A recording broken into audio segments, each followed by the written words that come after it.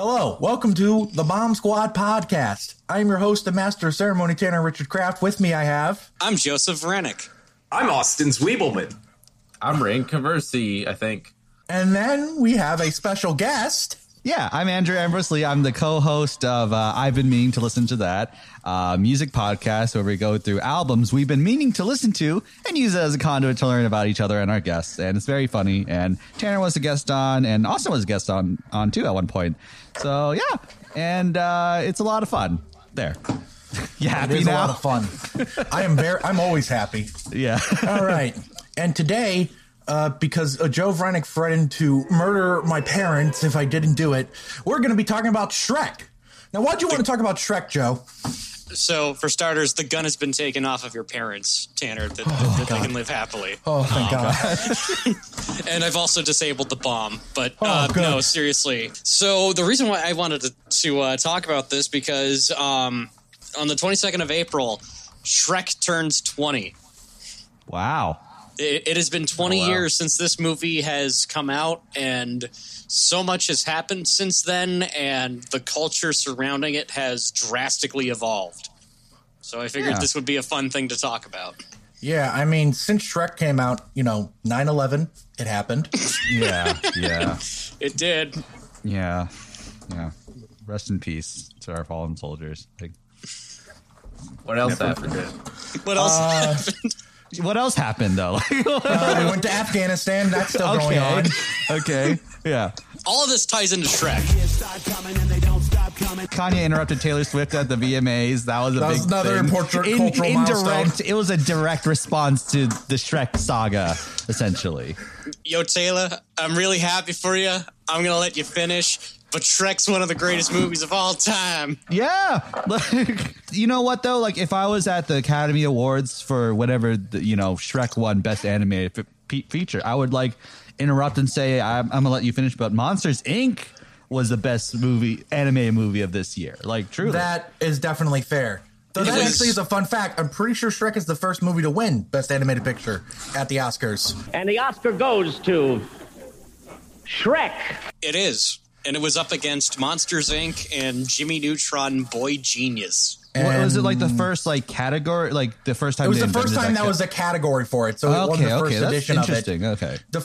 I guess the closest thing to something before that was Beauty and the Beast was nominated for Best Picture in '94. And here are the nominees for the Best Picture: Beauty and the Beast, Don Hahn, producer. Yeah. Best Picture? Yeah, Best Picture period. And that's when they only nominated 5. That's back when they only nominated 5 movies for it. That's crazy. Oh. I could be remembering wrong, but I think Snow White got an honorary. It got an honorary Oscar of some kind. Yeah. It also won stuff like score and stuff like that. Animated movies had won Oscars before, but people are complaining at the Academy. Why don't you celebrate animated movies enough? Yeah. And now they are properly complaining to the Academy. Why do you suck at celebrating animated movies so much? Companies other than Disney release movies, Yeah. Is that what else did Ethan tell you to say? Ethan is currently off screen. He has a shotgun to my temple. It's an invisible shotgun, so you can't see it. Yeah. Okay. Correct. We're some kind of suicide squad. Anyway, let's get right into the movie. But more importantly, this movie came out 20 years ago. All of us are in our early to late 20s. Mm-hmm. So we'll get into the meme aspect of Shrek later, I promise. But for now, what kind of history and relationship did you guys have with Shrek as you were kids? Did you like it as a kid? Was it just something that's there? Or what was Shrek to you when you were a kid and growing up? So I want to say 5 years old when this movie came out. So I was actually old enough to see it and remember seeing it in the theater. Whoa. And I remembered really enjoying it. And then we got the VHS tape of it. And that was pretty much it. If you were one of the cool kids, you had that Shrek VHS tape because that... Because I vividly remember just how fucking popular that movie was as a kid. Because we were quoting that thing nonstop in school. It was pretty much all over most advertisements at the time. I remember the cultural impact that Shrek had on popular culture at the time. And yeah, to this day, I still like it. We'll probably get more into that later. And I guess we'll talk about this more in a later podcast sometime in the future, but I still think this is the best Shrek movie. But that is just me. That's valid. You are valid, Joe. Thank you. I'm going to go against the grain. You are not valid. I hate you, Tanner. Actually, like, it's funny too, because I taught at like a preschool. I taught at a preschool. I did daycare and stuff like that. I worked with kids, and kids still quote Shrek. Kids still quote Shrek, and like, they had like the bit. One adorable kid at the preschool was like, yeah, you don't like parfaits? I love parfaits. And she would just like, it was just like, she would like occasionally just like forget that she said, like, she would say it like almost every day. Like she would say maybe like an hour would pass and then she said, oh, I didn't say the Shrek thing again. And then she would say it again and like do the whole bits again and again. And it's like, yeah, like this is an incredibly quotable movie. Like there's a reason it kind of like sticks in your craw, even like as a like we're all of us are like in our 20s and stuff like that. Even though like it's memed and stuff like that, there's a reason. First of all, like it's memed like so much. I don't want to like talk too much, but like there's a reason it's memed so much. But it's also like there's craftsmanship here. It's not a lazy movie per se, So yeah, I don't know. Like there's a reason it sticks in people's craw like for this long too. Yeah, my experience with it is very, very, very normal for, I guess, someone my age. I saw it as a kid, eventually on VHS. I loved it. Watched it a lot. Yeah. I think I had a Shrek Halloween costume at some point. Really not a lot to say. It was a good time. When I was growing up, there seemed to be two people who made animated movies that my dad bought on VHS for me and my sister to watch. It was just Disney and Don Bluth. And both of those studios had sort of burned me at a point because Fox and the Hound made me cry a lot and The Black Cauldron scared the hell out of me. And then Don Bluth was just kind of, the movies just seemed scarier in general. Like All Dogs Go to Heaven, it was really scary for me as a kid. So DreamWorks was this completely new player just thrown in there out of nowhere. And it felt like that studio was more for whatever I was than those other two because DreamWorks hadn't made a movie that scared me yet. There wasn't like a dangerous movie in their catalog. So that was nice to have a new guy on the street. And then there was the neighborhood pool. I grew up in a neighborhood called Seven Pines, and they played Smash Mouth a lot at the pool. Hell yeah! They seem cool. They seem like really cool dudes. Back in like 1999 or something when the song got big because of Mystery Men. So I was hearing All Star a lot at the pool. And then lo and behold, Shrek starts out and right out of the gate, it's just All Star. And I was like, this is awesome. So yeah, I got to have the usual childhood where kids are saying like donkey back and forth at each other. I liked Shrek 2 a lot more growing up because I was like 7 when Shrek 1 came out, but it was still a huge deal when Shrek came out. And I remember it fondly for various reasons. I'm like you and Joe V, in which I remember it very fondly, though perhaps more fondly. I'm not sure if I've ever led on to this before, but when I was a kid, my favorite pop culture thing was SpongeBob. SpongeBob was my god, right? If SpongeBob is my god, Shrek is my Jesus Christ. Who are the 12 apostles? Like, let's go through the 12 apostles. Who are the 12 apostles? Who are the 12 apostles? SpongeBob, Shrek, Timmy Turner, Jimmy Neutron. Spider-Man. Very cool. Batman. Full House. Full House. not just one character, the entire house from Full House. The house itself is the character to me. Well, I mean, you're not wrong. I'm running out of ideas. Who's Judas? Who's Judas in your little metaphor? Judas, who betrayed me? Yeah. Spider-Man, because The Amazing Spider-Man 2 almost ended me. I hated that movie so much. Almost ruined my life. It would have ruined my life if I remembered it. I'm sure if I like watch it again, it would be a violation to my my being. But like I haven't seen it. I like it just left my mind the second it happened. Guys, it's the time to guys. It's the time to make. Should we take our mask off and reveal this is actually a psychoanalysis podcast on Richard Tanner Craft or Tanner Richard Craft.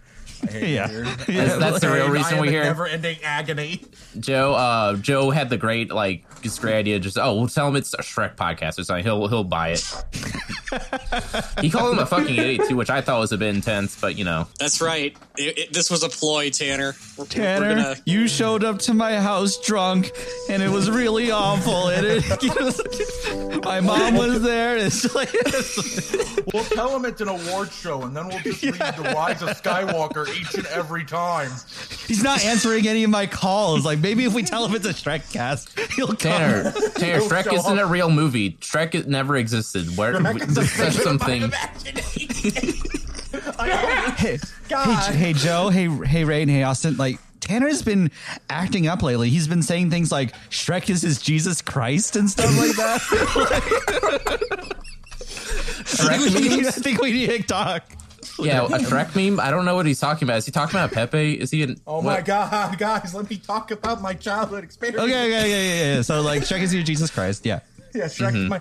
I was obsessed with Shrek as a kid. Though oddly enough, I only really had Shrek 2 and 3 on DVD as a kid. I didn't have a copy of Shrek 1 as a kid. So whenever I got to see it, it was like it was an event. Wow. It was calling the whole town. The birth of Jesus has arrived. That's what was watching Shrek 1 was like as a kid. Because, we didn't have your Netflixes or your Hulus or your Paramount Plus or whatever. We didn't have none of that when I was a kid. By the way, I don't think Tanner has read the Bible. Apparently. I have a copy of the Bible in the next room. Yeah, but you're like, everyone showed up. I guess that's true, yeah. 3 old men came into my room and said, "You want to watch Shrek?" Yeah. And I was like, "Who are you?" I was like, "We offer frankincense, myrrh, and Shrek." But no, I was obsessed with Shrek as a kid, but I never really got to see the first movie a lot as a kid. But it most certainly impacted me as a kid. I loved the Shrek movies. Shrek, as a kid who was ugly and stupid, I really related to a lot to Shrek. Mm-hmm. Your breath smelled. Yeah, my breath smelled terrible. People ran. I would walk into a room and people would run away screaming. Ethan can confirm this. Yeah. You had long macaroni ears before getting plastic surgery. I had to fix these. No. Yeah. But really, because it's as a kid, I had a lot of. I'm autistic, as I say every day of my life. When I was in the, I would have meltdowns at elementary school that was real bad. That they would have to get the other kids away from me, and in a weird way, I related to Shrek, and everyone running away from Shrek in that regard. Wow. I loved Shrek. Shrek was my idol. SpongeBob was the part of me that was optimistic and hopeful. Shrek was the part of me that hated everyone. Yeah. And, those were my pop culture idols. So growing up as a kid, Shrek meant the world to me. But like I said, I never really got to watch the first movie all that much as I'd like to. But now as a kid, you can just pop in your Hulu and take a look at it like I did this morning. And I did take a look at it this morning. Because we've kind of moved away from physical media, physical VHSs or DVDs and stuff like that. It's actually harder to rewatch a thing over and over because even if it's on Hulu or something, it could be taken off any day. And I rented this on YouTube basically, and I have 48 hours to watch it, and this is the only period. So after this, I'm gonna rewatch it, just put it on a loop and rewatch it and spend my day doing that. But otherwise, I couldn't just I can't just if I have a Shrek urge or a Shrek impulse, I can't watch it again. So yeah. I do own the entire Shrek collection on Blu-ray. I'm not sure where I put it, but I have it somewhere. Tanner, what were the opportunities you watched Shrek then? Like what context did you just like watch it then? How did you Well, watch I it? mostly watched the sequels, but when I watched the first ones, it's when it was like we had charter cable growing up. Oh, So wow. when it would be on demand or on like one of the channels, sometimes it would play on Nickelodeon, I think, Yeah. maybe. Yeah. Not very often, but sometimes. Whenever it would come on, it was always an event because it was a rare, special thing. I'm pretty sure as a kid, I watched the DVD release of Shrek the Ride more than I watched the first Shrek movie. Because I had a DVD of Shrek the Ride for some reason, but I didn't have a DVD of the first movie. I don't know how that happened. Were you like, did you watch it and were you like going, like, you were like putting your hands up and going, whoa! Yes, actually, I would do that. I would do that when someone told me it was from a ride. I'd be like, "Oh, I get it now." I didn't have friends as a kid. It's like putting like a bar over your, like, you know, your I'd be your like, couch. Mom, get me the broom." Warp speed. Tanner had VR before anyone did. Is that the 3D thing? Yeah. Yes. Okay, just making sure. I have since actually ridden the ride when I went to Universal Studios back Wow. in 2015. It was when I went to Universal Studios, and I got to tell you, I waited in line for 30 minutes, and not worth it. It's not even a long wait. What happens? What happens in the ride? Actually, The I've movie never seen it. happens. The movie happens, and sometimes your cart moves a little. Oh, lame. Cool. It was one of the early ones of those rides for Universal. So I mean, it's not bad, but it's definitely like, you guys haven't upgraded it yet. Like, Yeah. make me do a flip, and then we'll talk. Tanner walked out of the Shrek 3D ride thinking to himself, they replaced Terminator 2 3D for this? All right. 1995. I was expulsed from my mother. And yeah, my parents had like, just like, we used to have like a big old like a cupboard full of VHSs that we would just like, when I was a kid, and we would just like rotate, like when my mom, you know, like, it's actually like funny because like I used to think of myself as like someone who was not like very like pop culture versed as a kid, but like now when I look back at it, I was like, oh, there's like I had most of the Disney Renaissance catalog in my, you know, in my cupboard, and like the Muppets and like you know, and Shrek I think was either a DVD or a VHS. I don't remember exactly, but like, yeah, it was the one that. But like as a kid, and when you're like very young and maybe not, you don't discern quality quite yet, it all kind of blended together in this malaise of just like bright colors to look at while your mom just like my mom like pours a drink and goes like, oh God. It's just like, you know, just like something to like, and like it all kind of flattens out. And as an adult, the thing that's been fun is like rewatching some of those things I watched as a kid and seeing which ones hold up, which ones, you know, exceed. I rewatched Aladdin and like The Little Mermaid and stuff like that recently, and I was like, this is really good. Like, this is the quality. They even though like Disney's like a conglomerate and stuff, like there were artists that poured love into these movies and stuff like that, and like it's incredible. And then like some, like for example, like Aladdin 1, you know, is great, and then Aladdin. But like as a kid, I associated the Aladdin 2, like, you know, the Return of Jafar at the same quality level. I didn't understand quality.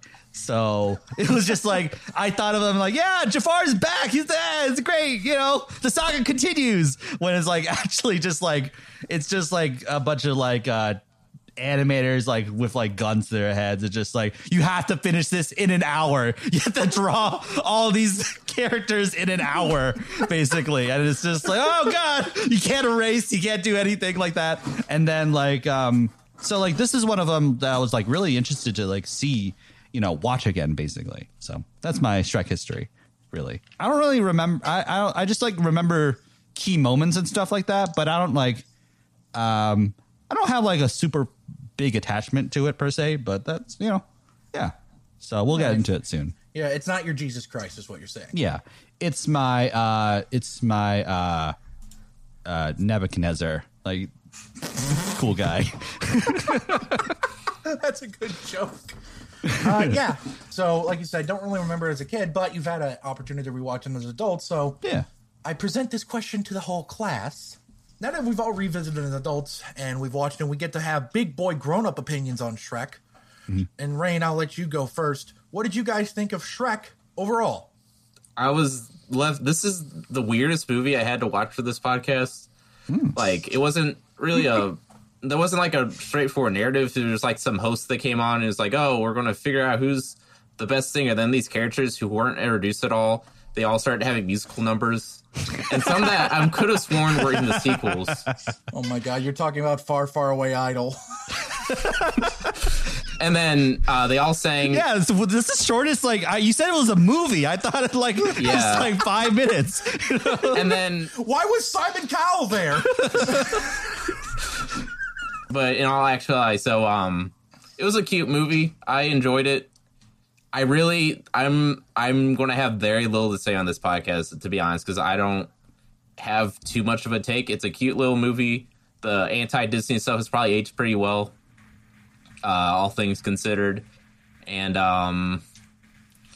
it is interesting historical artifact in the sense that I guess we'll get into this later, but how the sort of very snarky sense of humor that I guess you would have seen in stuff like The Simpsons and stuff, and probably other probably some kids shows in the 90s that sort of started to emerge, but it wasn't really a thing for theatrical kids movies until Shrek. This is sort of the film that started. Yeah. Like pretty much all mainstream American like anime movies have a sense of humor similar to this one, more or less, I think, ever since. But yeah, as a movie, pretty cute and pretty nice. You said snarky humor, and I got terrified that I was going to discover Joss Whedon had something to do with this. He comes back. The reoccurring villain. Joss Whedon did not write Shrek. Thank God. He did contribute to Toy Story, like the jokes in Toy Story. Oh my God, you're right. Wait. I have a better idea. Yeah. Next week, we're doing a podcast on Toy Story. Is that true? No. Okay. No, next week we're doing... Tanner, I keep telling you that just yelling a slur isn't a movie. I'll never learn. Joe V, upon revisiting Shrek, Joe V, what do you think? I still think this movie is really solid. I had a very interesting experience watching this, and this is going to lead me to a couple of comparisons I had. I watched the original DVD copy of this from like when it first came out. I did not know that it was going to be formatted in 4:3, and I forgot that it also has the song Hallelujah in it. Oh yeah. So it's really Snyder. Okay, so it's stretching it to say that I can compare this to the Snyder Cut. However, this might also be a bit of a stretch. But we all know the themes of the movie. Never judge a book by its cover. Shrek, he's kind of a bad boy, and people judge him based on his appearance. Yeah. It also, again, it features the song Hallelujah. What the hell are you getting at? This kind of has a comparison to a theme that runs throughout the entirety of the show, known as the OC. He did it again. Oh, now it's not as funny that I guessed it correctly. Well, expound on that. Like, what do you mean by that? It's a stretch. Because the main character of that show is he's like this kid who grew up in like a really bad part of California, and he gets adopted by rich people who live in like Orange County. Flash trader. And but yeah, no, that's a stretch. I just wanted to make that. I wanted to make that joke. But in actuality, revisiting it, it was actually a really fun movie to go back and rewatch. The one thing that I did notice, because it's like when people talk about DreamWorks, one of like the big things that people like to bring up, it's like, oh yeah, those are the guys that put in a lot of pop culture references in their movies. There's not as much in this as I remembered. Same. Yeah. Yeah, no, this movie's just fun, man.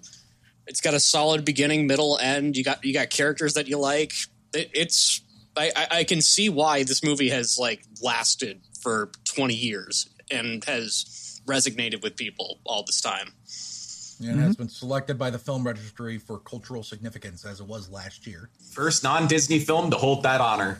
I have the luck of being married to someone who grew up in a sort of like religious culty environment, so he didn't get to see a lot of movies when he was a kid. And so this was my husband's first time watching Shrek. Wow. Oh, That's really interesting. Hold on, can we get him on the podcast? That's an interesting perspective. Yeah. So dig this. Back when this premiered at Cannes in 2001, Jeffrey Katzenberg eventually talked about what that was like. Apparently he was like sweating on the forehead and his heart was pounding because, you know, it's a Cannes Film Festival and then you've got an ogre pooting in the water.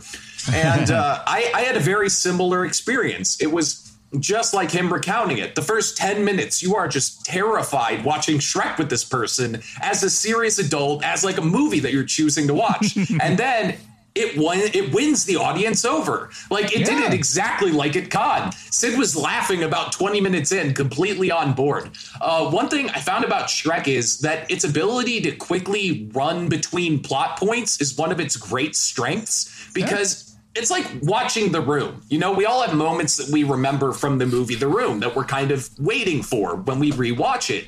And in Shrek, the transitions to get to the scenes that we remember and that we like, seamless, really quick. Yeah. Yes. It's really great on a rewatch. Yeah, it's like there's a moment where like Shrek's like, but how are we going to get to the castle? And then like, you know, because they set up like the donkey dragon relationship, and then the dragon shows up, and like, oh, that's how we get there. Like, that's a really great screenwriting there. Basically, Yeah, it's a very tight script. It was nominated for Best Adapted Screenplay for a reason. Since Austin brought up efficiency in its storytelling and how well just like everything's like moves at like a very smooth pace.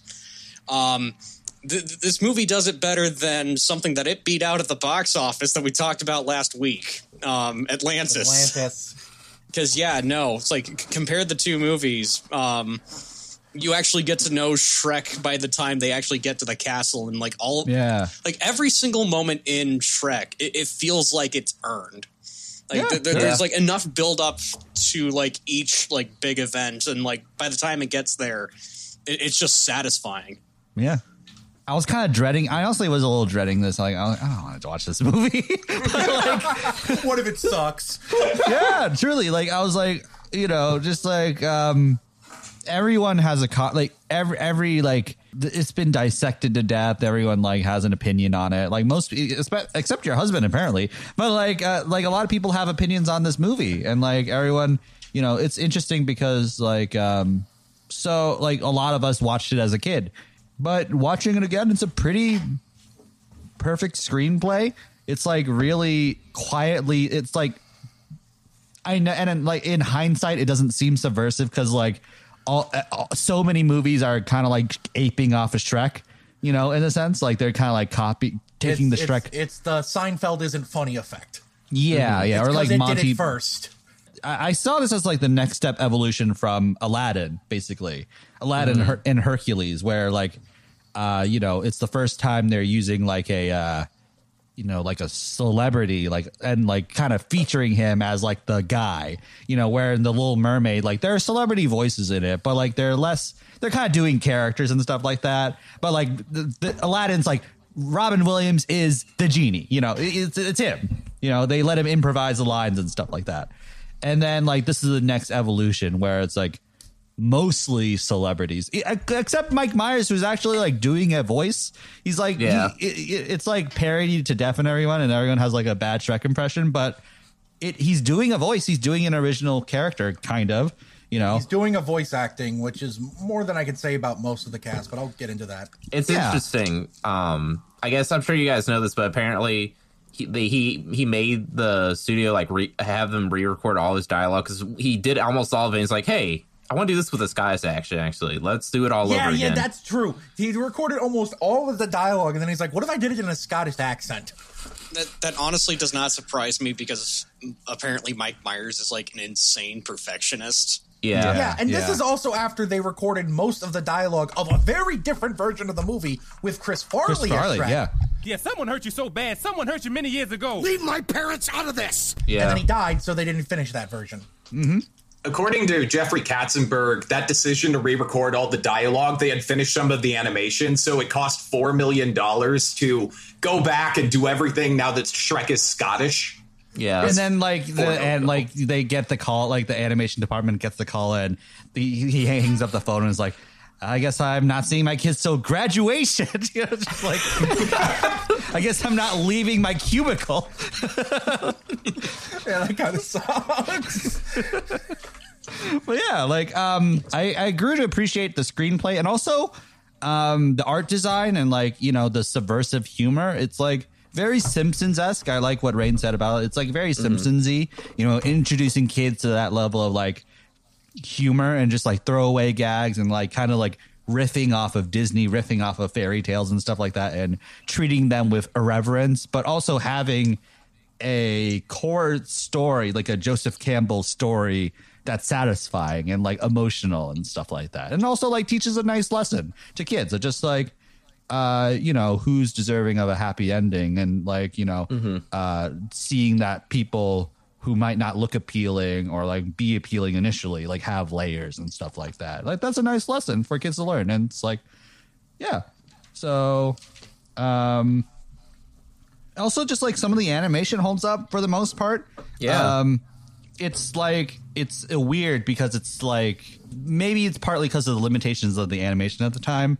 But like the character, there's something a little off and weird, like ugly about some of the character designs. Like obviously Shrek is supposed to be ugly and stuff like that, but Donkey, who's like kind of like, you know, he is like, there's something kind of off and weird about his face and stuff like that. And like Princess Fiona and like Farquaad is like instead of like the Toy Story, like, oh, like, you know, broad caricaturized like Disney characters, it's like it's like a person. It's like a person face with like more realistic features, and it's like disgusting to look at, you know. Yeah. But it's like, but at the same time, it teeters on it not like scaring children, though. You know, it's not like the art design is not like, you know, like so off-putting that it's going to give kids nightmares. But it's just like a little off, a little weird, a little like non-traditional, and like, yeah, it's like a real interesting balance they kind of pull off. Like with Monsters Inc., like they kind of lead, even that, like the characters are supposed to be scary, but like they're still like very cute and adorable and pleasant to look at generally. But like this is like kind of like avant-garde and like how like disgusting they all look, you know. That is fair. Farquaad, it's ironic. Farquaad's like the only like not weird looking person because he's such a caricature. Like, yeah, it's like, I mean, it's because he just looks very accurate to what Michael Eisenberg looks like in real life. Yeah. Building off of what you said, Andrew, with the animation, there were times where I felt like I could really see the animation in a weird way. I don't know how to explain it. Like, of course you see the animation, but it's like I felt like I could really see the face go this emotion and then go to this emotion, then go to that emotion. Sure. Like you could see the seams on a costume. Yeah. And it's because it's still early CG. This is 5 years after Toy Story. But it broke ground. It's like pretty groundbreaking how they like, you know. It broke new ground. It broke new ground. And like the backgrounds, like I know that they don't do matte paintings, but like the backgrounds and like the environments are really incredible and like really beautiful to look at, you know? 36 unique locations in Shrek, which was the most for any other computer animated film at the time. Wow. But yeah, I want to build off what you're saying. My overall thoughts on Shrek was revisiting as an adult. I really liked it. It's awesome. It is fun. And like you said, it is paced so efficiently. Like Austin was saying, it goes from plot point to beat very efficiently. It never feels like there's a wasted moment. Every moment is important in building towards something. Every moment matters. There's not a wasted moment. It's a lot like Get Out in that regard. Yeah. Why is that my go-to example? I mean, they're both very accurate in the comparison you're making in that specific There's never instance. a wasted moment in the screenplay. Every moment is poured into a characterization or building up a plot point or setting something up. There is never a wasted moment. It's a great script. My initial criticism was like, there are too many montages, there are too many, but like, they're all like, but they're all jokes. They're all like jokes, first of all, to set the tone of the movie. But then also like there's a montage where like, Fiona and Shrek are like falling in love, and it's just like a bunch of funny jokes. And it's like, in that 1 minute montage, you kind of set up, oh, they're falling in love. And then you could get on to the next thing. And it's like really paced really well. And like, yeah. Just overall, it's the acting. That one's a bit more hit and miss. Like, none of the acting's bad, don't get me wrong, but Mike Myers is clearly the only one that knows how to do a voice acting. This is a problem with a lot of animated movies nowadays. They get these big celebrities that they're not bad. They're doing good performances, but they don't inject. Austin, why are you looking at me like I'm a maniac? This is John Lithgow erasure. Don't you dare. John Lithgow's good. Oh, yeah. John Lithgow's great. My apologies. John Lithgow is great. And Eddie Murphy. Eddie Murphy's Eddie great. Murphy. Okay, so the problem is Cameron Diaz. I wanted to not look like a sexism, but you made me look like a sexism. Okay, well, actually, hey. Before you shit on her, I will say that a lot of times I'm not gonna shit on her. God. Before you get out the torture instruments, if we're going to be like nitpicky, I feel like I guess a lot of times through Eddie Murphy's performance, he had it could just be more how it was written. Like he only had so many instances to really act, but a lot of times it felt like more he was doing his stand up routine or something with the character, sure. Like just That's joke fair. After joke after joke, which is sort of how he's written. So he's sort of a gray area. And also, I mean, I think he lands his like dramatics as dramatic as this movie gets. Like, when he's like confronting Shrek. I like that we're talking about this so seriously. When he's like confronting Shrek about like his like the walls he's putting up. Like why are you this way? And then and the moment that's like I found very like subversive and really awesome in this movie is the moment where he's like, "You're mean to me. You're an asshole to me. You are shitty. But like, you saved me and we're friends and stuff like that. Like that is like a moment where like you take that for granted. Like, oh, Shrek is going to roll his eyes every time Donkey says something stupid. But then it builds up where Donkey's like, yo, this guy is like mean to me. Like why are you pushing me away? I'm nice to you. I helped you out and stuff. My favorite scene in the whole movie, I think, is probably the one where Shrek and Donkey are by the campfire against the stars and just talking about life. Yeah. It's good. So Eddie Murphy is good in it. So go back to Cameron. Yelling about Cameron Diaz. I'm just saying it leaves a little to be desired at times because a lot of times it feels like there were a couple of times where Cameron Diaz delivers a line and I thought, was that the best take? And probably was, honestly. Yeah, it probably was. Cameron Diaz, I'm not like gonna be like, oh, she's this amazing actress, but she's a fine enough actress. But voice acting is a different beast from acting in a normal movie. That's true. It is a completely different animal. And what works for one medium doesn't necessarily work for the other. Do you think she should have had a Scottish accent when she became an ogre? No, that would have been dumb as hell. I would have hated the movie. It would have been, and it would have It would have been, and it would have also been awful because remember when she did that for like Gangs of New York or whatever?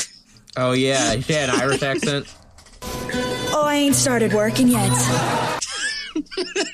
That could have really ruined the movie. I don't think Cameron Diaz's performance is the best, but I do like that character a lot. That's a great character because like Fiona's a great character because she subverts every expectation. Mm-hmm. And I don't know if the twist that she was an ogre the whole time was in the marketing. I don't think. No. I think that was like a surprise. That's a surprise. That's a great. It is. If you were if you were to pitch this movie and Shrek didn't come out, like you would be like, and this had like a troubled like development period of just like people saying no, don't do this movie, and then it just saying all the plot points out loud. Like there's a talking donkey, and then there's this little short guy who like waterboards this gingerbread man, and he's like just like it's when you put it sounds ridiculous. Yeah, when you look at because Shrek is such a cultural figure now, it's like Shrek, like, but just like when you lay it all out and say it as is, it's absurd. It's absurd and subversive and weird, and also good, you know? So, yeah. It's great. But I will say, if I did have any criticism for the movie, beyond Cameron Diaz's acting, and this transitions to my next talking point of, we'll get to it. I think there's a lot of the jokes in this movie that have not aged the best because I am missing the context I need to understand them. Yeah. This movie's humor, and this is a really signature of a lot of other DreamWorks movies too. Not their best movies, How to Train Your Dragon, but that's besides the point. There's a lot of jokes in this movie that are just like, haha, pop culture reference. Like, for example, right after they cross the rickety old bridge for the first time, and Shrek goes to Donkey, he's like, That'll do, Donkey. That'll do. It's a Babe reference. It's a Babe reference. That'll do, pig. That'll do. Yeah. Like you just said, I did not get that as a kid. So, but I love that line as a kid still because I thought that was funny. But there are other things in the movie where I was watching them. I'm like, I think this is referencing something. I don't know what it's referencing. Yeah. And a lot of the time it still works because the acting is good and they don't try to rely on it too much. But there is a lot of jokes in this movie where it's like, what about kids that are 10 now? Are they going to get half the jokes? So I guess this leads on to, has the movie aged well? Because a lot of the humor relies on pop culture references. Joe V, you go, because I know you wanted to talk about that. I'm going to say yes. I think it does age really well in that regard because going back and rewatching this, there were not as many as I would like normally expect from a DreamWorks movie because a lot of the time, like, they just throw that shit in whenever they can. This one is a little bit more sparse, and I want to say for some of them, at the very least, the things that they reference are like still like either like culturally relevant now or like people like still remember them fondly. Like the one that I think of is like the Matrix reference because we got to keep in mind the Matrix came out 2 years after. 2 years before Shrek. The Matrix came out 2 years after Shrek. Yeah. They knew. They knew, and they let it happen. The Wachowskis watched this scene and like, you know, like I want to do this cool kick, you know, from Shrek. You know, it's like, that's what the Wachowskis thought. The entire the Matrix is a meme. Anyway, the Matrix came out 2 years before Shrek, and that was like right at like the forefront of like pop culture at the time, but it's also still one of those movies that people like look back, they finally remember it, so it still like is in people's minds. I mean, that doesn't mean that holds up. That's debatable, but I mean, compared to like some of the other like DreamWorks things where they just throw in a pop culture reference, like this is like night and day compared to some of them. Like this does it a lot better than most DreamWorks movies. I agree with Joe.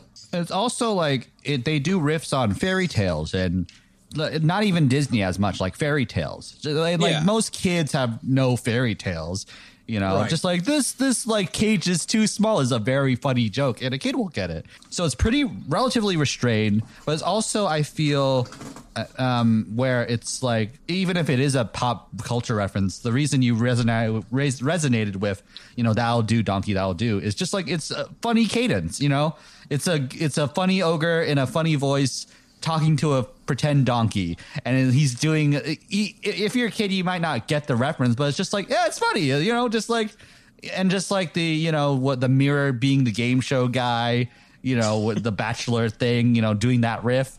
And it's just like, I've never seen that show, but it's just like, yeah, I get what it's doing a little bit, you know. I was going to say the dating game had been off for like decades by that point. Mm-hmm. And it was funny to me as a kid. It's still funny now. Oh, it's hilarious.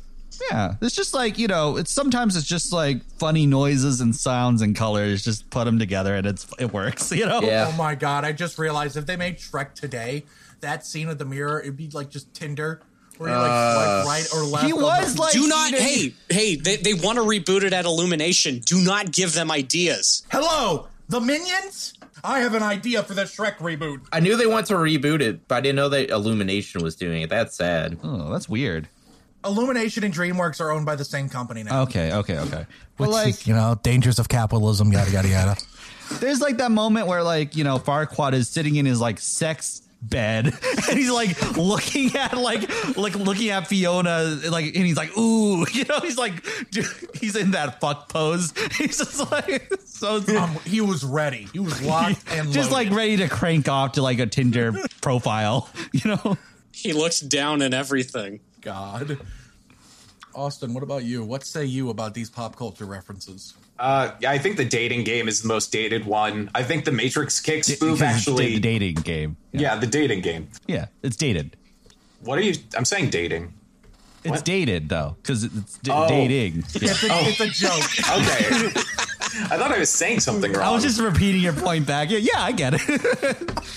Yeah. I think the dating game one is the most dated. I think the Matrix one actually adds a visual element to it where she adjusts her hair, so that justifies it. I think that the like Jurassic Park and the Temple of Doom references are just nice visual homages. And I mostly remember the later Shrek movies for having the bigger problem of having too many pop culture references. Yeah. I never thought that was too much of a thing with Shrek 1, and that's kind of what tanked the franchise over time, was that they took the weird like postmodern riffing and made it obnoxious. Yeah. Shrek the Third is the biggest problem with that. If it was just this and maybe Shrek 2, these movies would be looked on more fondly. Everyone would be like, yeah, Shrek, I remember those movies, they're funny, But like the fact that the brand has been diluted so much and the aftershock of this approach to filmmaking, animated filmmaking, has like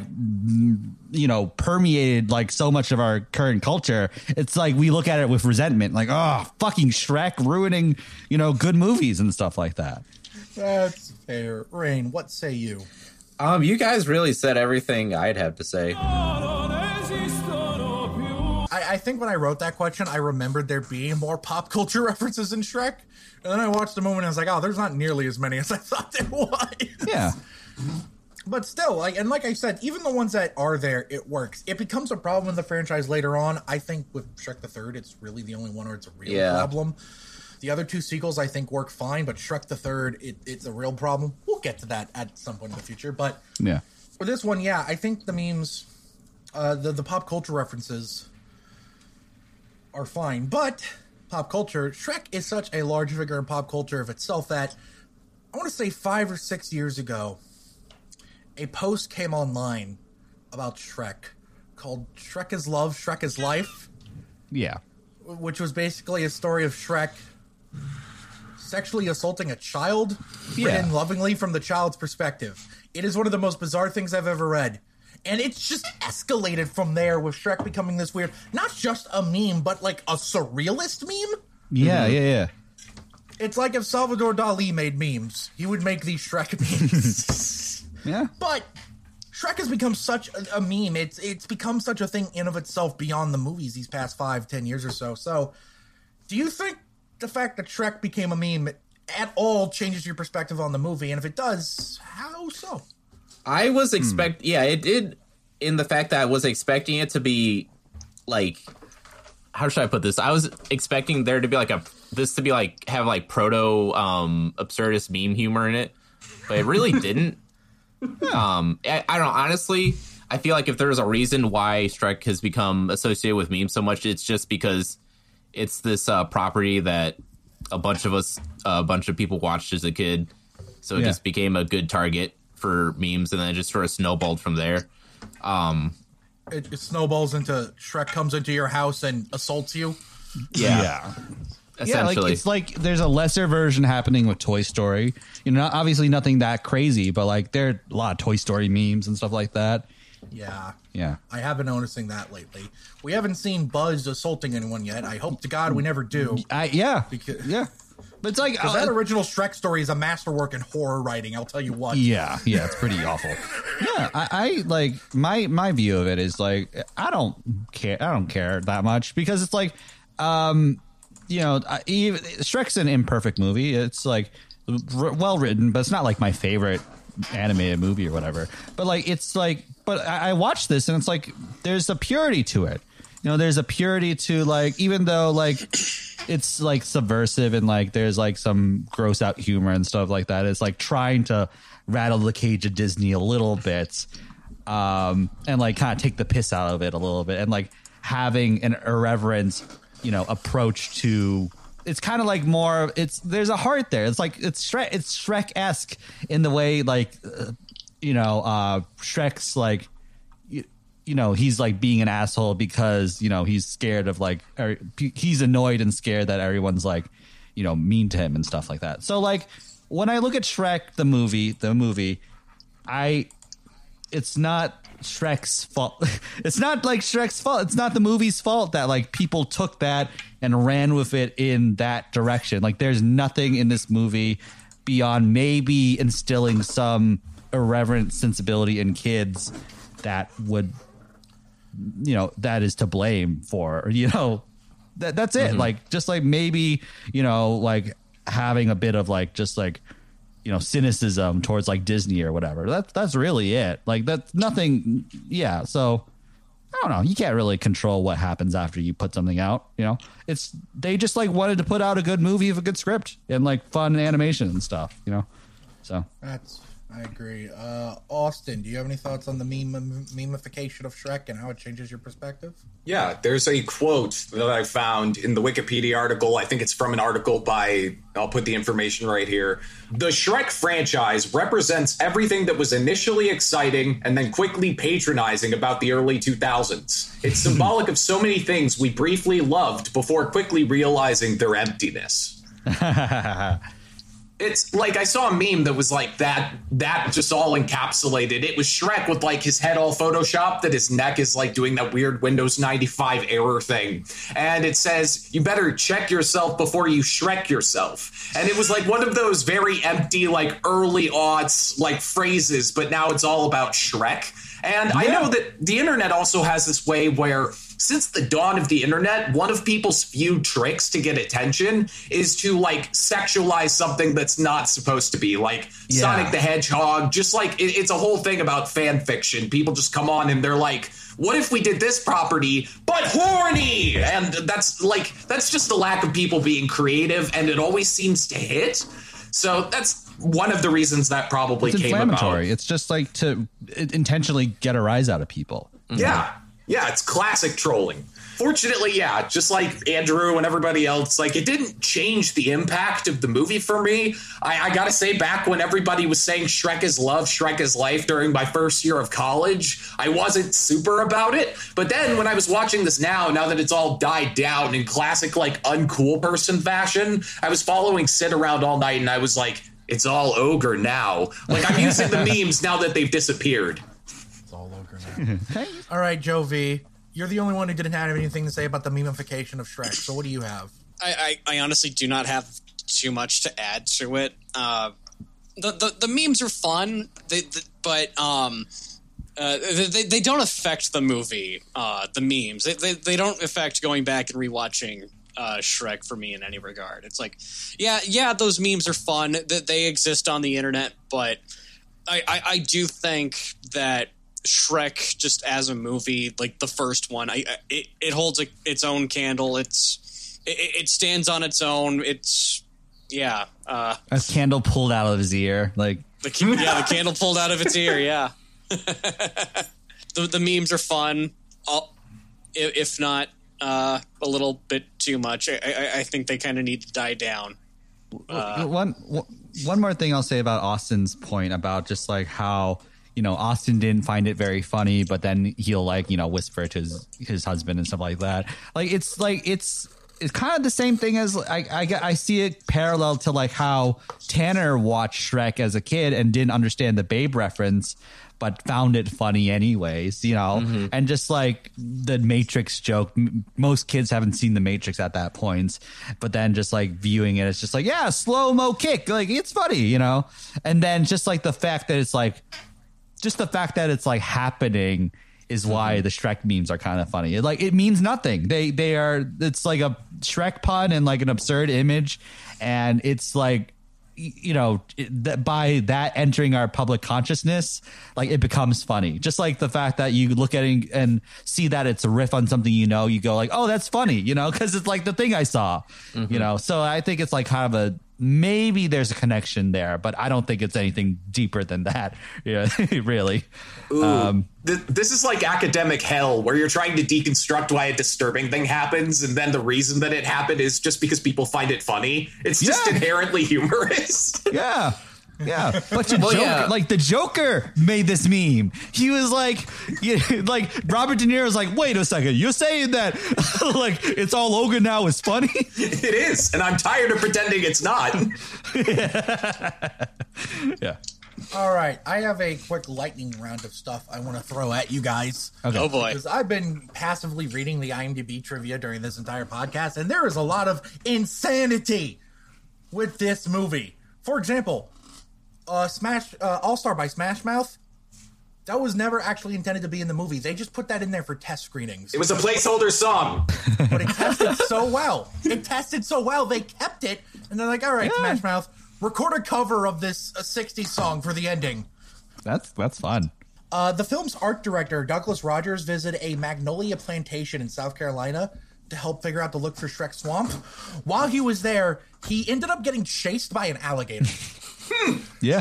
Miami Vice. Like animators would like take mud baths to like see how it looks and they stuff. wanted to see how mud would roll on. That was actually going to be my next one. They wanted to see how mud would go down people's skins and how it would look. Yeah. Like love was put into this. They didn't like just put it out, really. Yeah. Alan Rickman was originally going to be Farquaad, but he then left the project so he could do Harry Potter. Oh, that's good too, though. Can I, since we're bringing up facts, can I bring up a fact about the two directors? So Vicky Jensen, there's not much really to talk about her filmography after this movie, because like the two notable things she did after this were Shark Tale and the forgotten 2009 romantic comedy with Alexis Bledel, Post Grad. Andrew Adamson, I'm sorry, has a much more interesting post Shrek career. So he directed the sequel to Shrek. He did Shrek 2. He's also the director of the first two Narnia movies over at Disney. So he goes from DreamWorks to Disney. But before Shrek, two of his biggest notable credits, he was on the visual effects team for Batman Forever and Batman and Robin. Wow. Yeah. That makes sense. It checks out. Incredible. It is cool that like there's a female director though. That's pretty awesome. Oh yeah, it is cool for a animated movie and a movie this big that was successful, and a hit. Yeah. So The Mirror was originally had two different voice actors before he wound up being just voiced by the storyboard artist Chris Miller. No relation to the one you're thinking of. Originally, Jimmy Fallon recorded lines for The Mirror, but that got cut. But before that, you know who they got? Jim Lange, who hosted The Dating Game back in the 60s. Oh, that's they wanted to go all the way out. Damn. Wait, why did they replace him? He was cut. I don't know why. I don't know why. Before Chris Farley or Mike Myers were ever offered the role of Shrek, Nicolas Cage was offered the role, and he turned it down because he did not want to look like an ugly ogre. Nick Cage already looked like an ugly ogre. So that's actually a wise decision he made. Yeah, that's the last. He turned down that role and it became a great hit. So he decided, I am never turning down a part again. This is one of the first films that a young man known as Jeffrey Abrams worked on. Jeffrey Abrams worked on this movie. You may know him better as J.J. Abrams. What an M. Night Shyamalanian twist. What did J.J. do on this?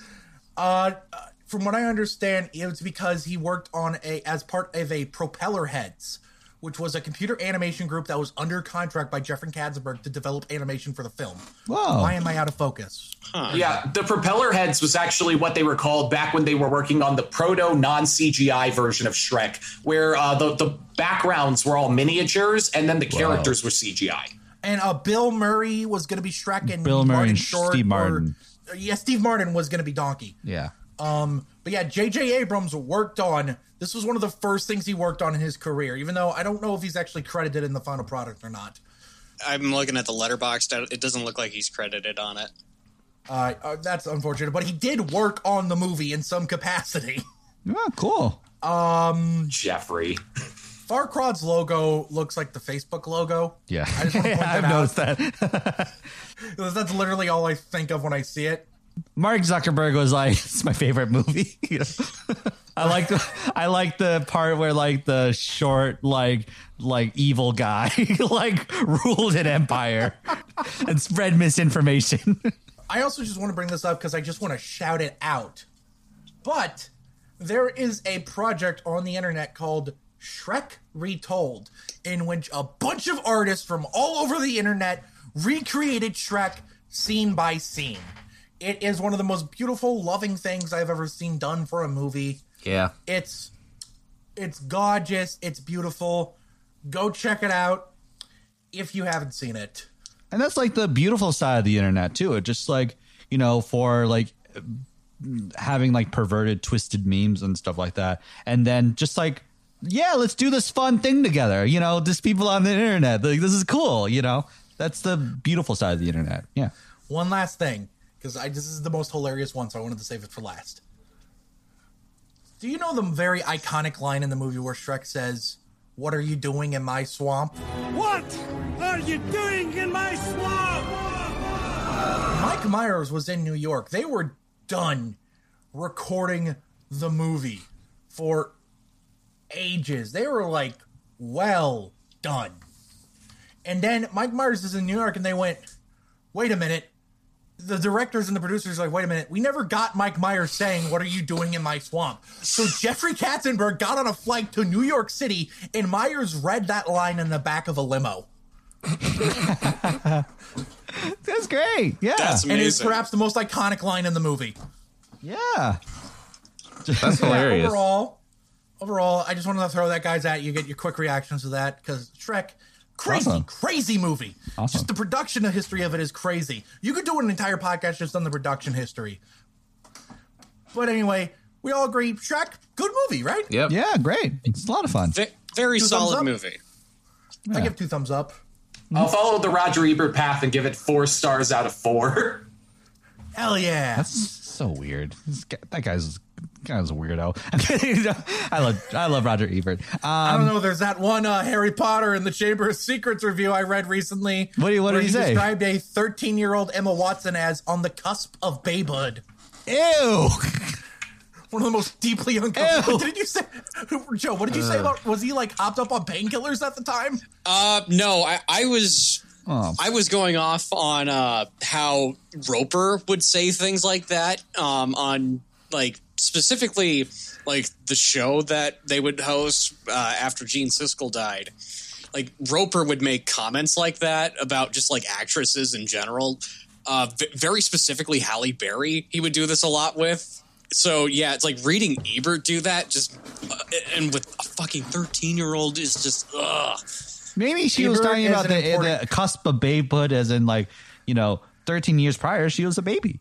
You know, I love and respect Ebert, but man, come the hell on. That's not good. That's a bit much, man. But yeah, overall, great movie. Watch it if you haven't. If you haven't watched Shrek, holy shit, that's incredible. Hey guys, watch Shrek. To paraphrase an Arnold Schwarzenegger quote from him at the Golden Globes, if you have not seen Shrek, you're the only one that didn't. Oh wow! and like apparently, like Austin's husband was that one person, and now everyone's seen it. Everyone's seen Shrek. We found him. We got him. Yeah, ladies and good gentlemen. job, Barney. We got him. Shrek always finds a way. The SWAT team's about to break into your house. I recommend jetting out. Yeah. But thank you guys for watching / listening. Andrew, thank you so much for coming on. Yeah, this is great. Well, if we do future Shrek movies, I'll be sure to ask you. Sure, yeah. If we can have your permission, as you are the owner of the Shrek IP. That's right, I will ask you for permission. Yeah, Jeffrey Katzenberg like pricked my finger and has my blood now. So I own Shrek. I also like I also own him literally. He's in my backyard. He just like wanders around like a free range chicken, you know. Oh, he's a free range chicken. Yo, also broke out the donkey. I own Donkey. They've been separated for so long, Donkey and Shrek. So all right, thank you guys for watching. They zoom each other every week though. Like they zoom each other. They miss each other. Yeah, let them be free. Hashtag free Shrek. Plugs for me really quickly before is you could listen to my show. I've been meaning to listen to that. It's like a podcast where we like have guests on, and they like bring in a record they enjoy, bring in a record they like. And we listen to it, and then we talk about it. We go through highlights, lowlights, you know, what it means to us, kind of similar to this show in a lot of ways. And you could just listen to I've been meaning to listen to that. I've been meaning to listen to that. And follow us at IBMTLTT on Instagram and Facebook, and follow me at Andrew A. Lee on Twitter and Instagram. So yeah, that's those are my plugs. So we hope to have some of you guys. We hope to have you guys like on the show sometime too. Yeah, that'd be good. I will bully my way into coming onto the show again. Yeah. When is this coming out? We talked about doing a Garth Brooks album. So when is this episode coming out? Like Friday. It is always. We have quick turnarounds. Okay. Yeah. So like right now we're doing the Perfume Genius month. We're doing 3 episodes of Perfume Genius, and then Lana Del Rey's Chemtrails Over the Country Club, and then we're Kanye West. We'll do the discography of Kanye West for a month. Hold on. Do you have a guess for my beautiful Dark Twisted Fantasy? We did it already. It's done already. Just awkwardly edit me and like, I love this album. It changed my life. Yeah, and that episode is really, really good. I'm very proud of how that episode turned out. So look forward to that. All right. So yeah, thank you guys for listening. Like, comment, subscribe. Hit the bell icon so you're notified when we upload more videos. If you are listening to this, make sure you follow us on the Spotifys, the Anchors, or the whatever. Facebook, Instagram, Twitter. It's all some variation of Bomb Squad Productions. I guarantee you if you Google it, you'll find us. BombSquadProductions.com. Thank you for watching / listening. We will all see you next time. Bye. Peace, bitches. I got Shrek'd.